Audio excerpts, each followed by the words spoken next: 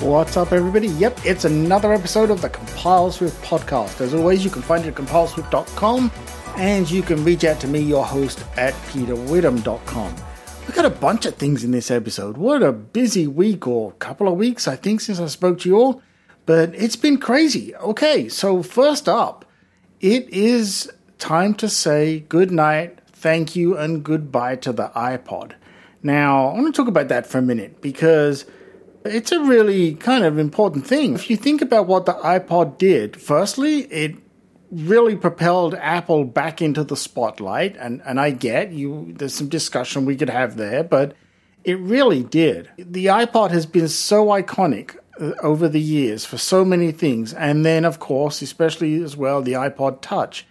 And I don't know about you, but the iPod for me, from the click wheel version through to the touch version, has been something that has been with me everywhere I go. And it has saved me from long, very boring plane flights across the oceans. It has entertained me no end on subways, on trains, long car journeys, you name it. And it really was a turning point in both, I feel anyway, at least, in hardware design and also the way that we think about a lot of things. And so it's really sad to see it go, but of course, I'll be honest, I'm not surprised. I think this was always going to happen eventually. But it's something that, yeah, I'm sad to see it go. And I still have an old white click wheel version, and I have one of the later ones with the version that had the black front, that did the video and was like 120 gig hard drive, and I've still got one of those, and so I'm glad that I kept them. What I didn't keep, and I really wish I had now, was I had the first generation iPod Touch, and this was before I had an iPhone. Even when the iPhone came out, I didn't have the original iPhone. And this thing just blew my mind. It just was incredible. Not only because of the touch interface, but the fact that this very small, flat piece of hardware could let me carry my music collection around, it just blew my mind. And really, like I say, it became something that I kept in my pocket all the time. So, iPod, thank you so much. Love you dearly. And I hope you enjoy your retirement. And hopefully, a lot of folks out there kept their iPods. Funny enough, I looked up recently, I toyed with the idea of getting the latest iPod Touch just to have one. And the prices are already going up. So I was like, okay, it's not worth it for that price. But anyway, iPod Touch, there you go. Now, the other thing here is, if you think about this for a second, and I haven't tried it yet with the latest version of Xcode, which I'll talk about, 13.4, but whenever you create an iOS application, it always defaults to the iPod Touch 7th generation, I think it was. So I need to check and see if they've changed that. I guess they will be, right? And I always thought it was funny because one of the first things I would change is I would always change it to some flavor of iPhone.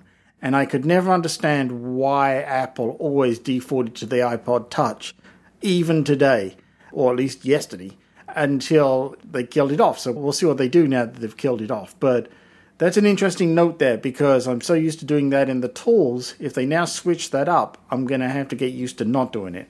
But just a kind of little funny side thing there. So that's the iPod Touch, or the iPod, I should say. And goodbye to that. Moving on, let's talk about all the releases this week. We see new OS versions across the board. We have a new Xcode version, 13.4.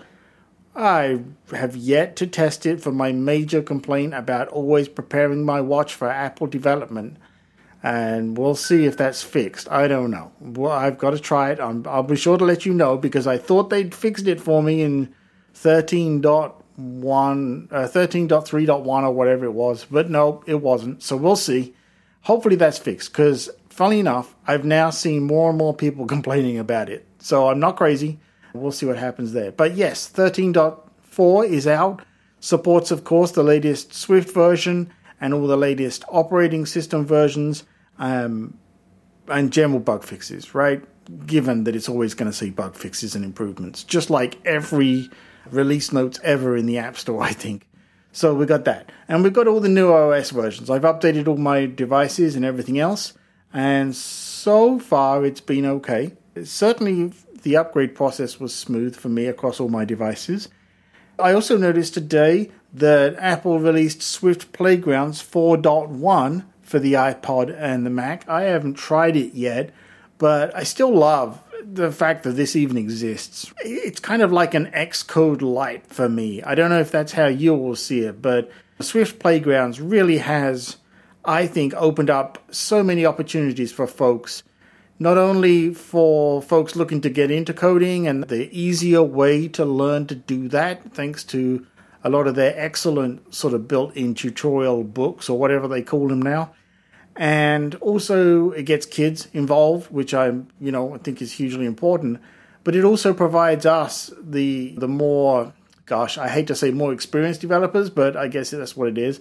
It provides us a playground, literally, to put in things and play around with them when we don't have Xcode around. I will say that Swift Playgrounds is good enough that for just testing things out and lots of stuff like that. Yeah, I don't necessarily need my laptop wherever I am in the house to do that. And I use Swift Playgrounds. So it continues to go from strength to strength. Going to be very interested to see where this goes at WWDC this year, WW22, DC22. See what happens there on the Playgrounds front and, of course, the Xcode front. But anyway, we've got those. I'm guessing these are the last big, in quotation, big updates between now and WWDC, unless something terrible happens. And then we'll be talking about the next version of everything, which will be exciting, as certainly we all start to get excited about that and start messing around with them.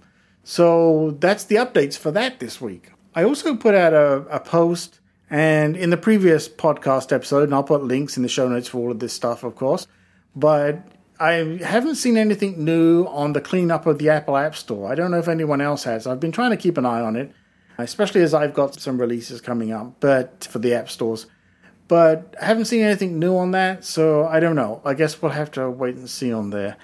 I've been spending a lot more time again with Swift UI. I've actually started playing around a little bit with SceneKit because that feels like a natural progression for me from where I started learning SpriteKit and, of course, the Compile Swift community game.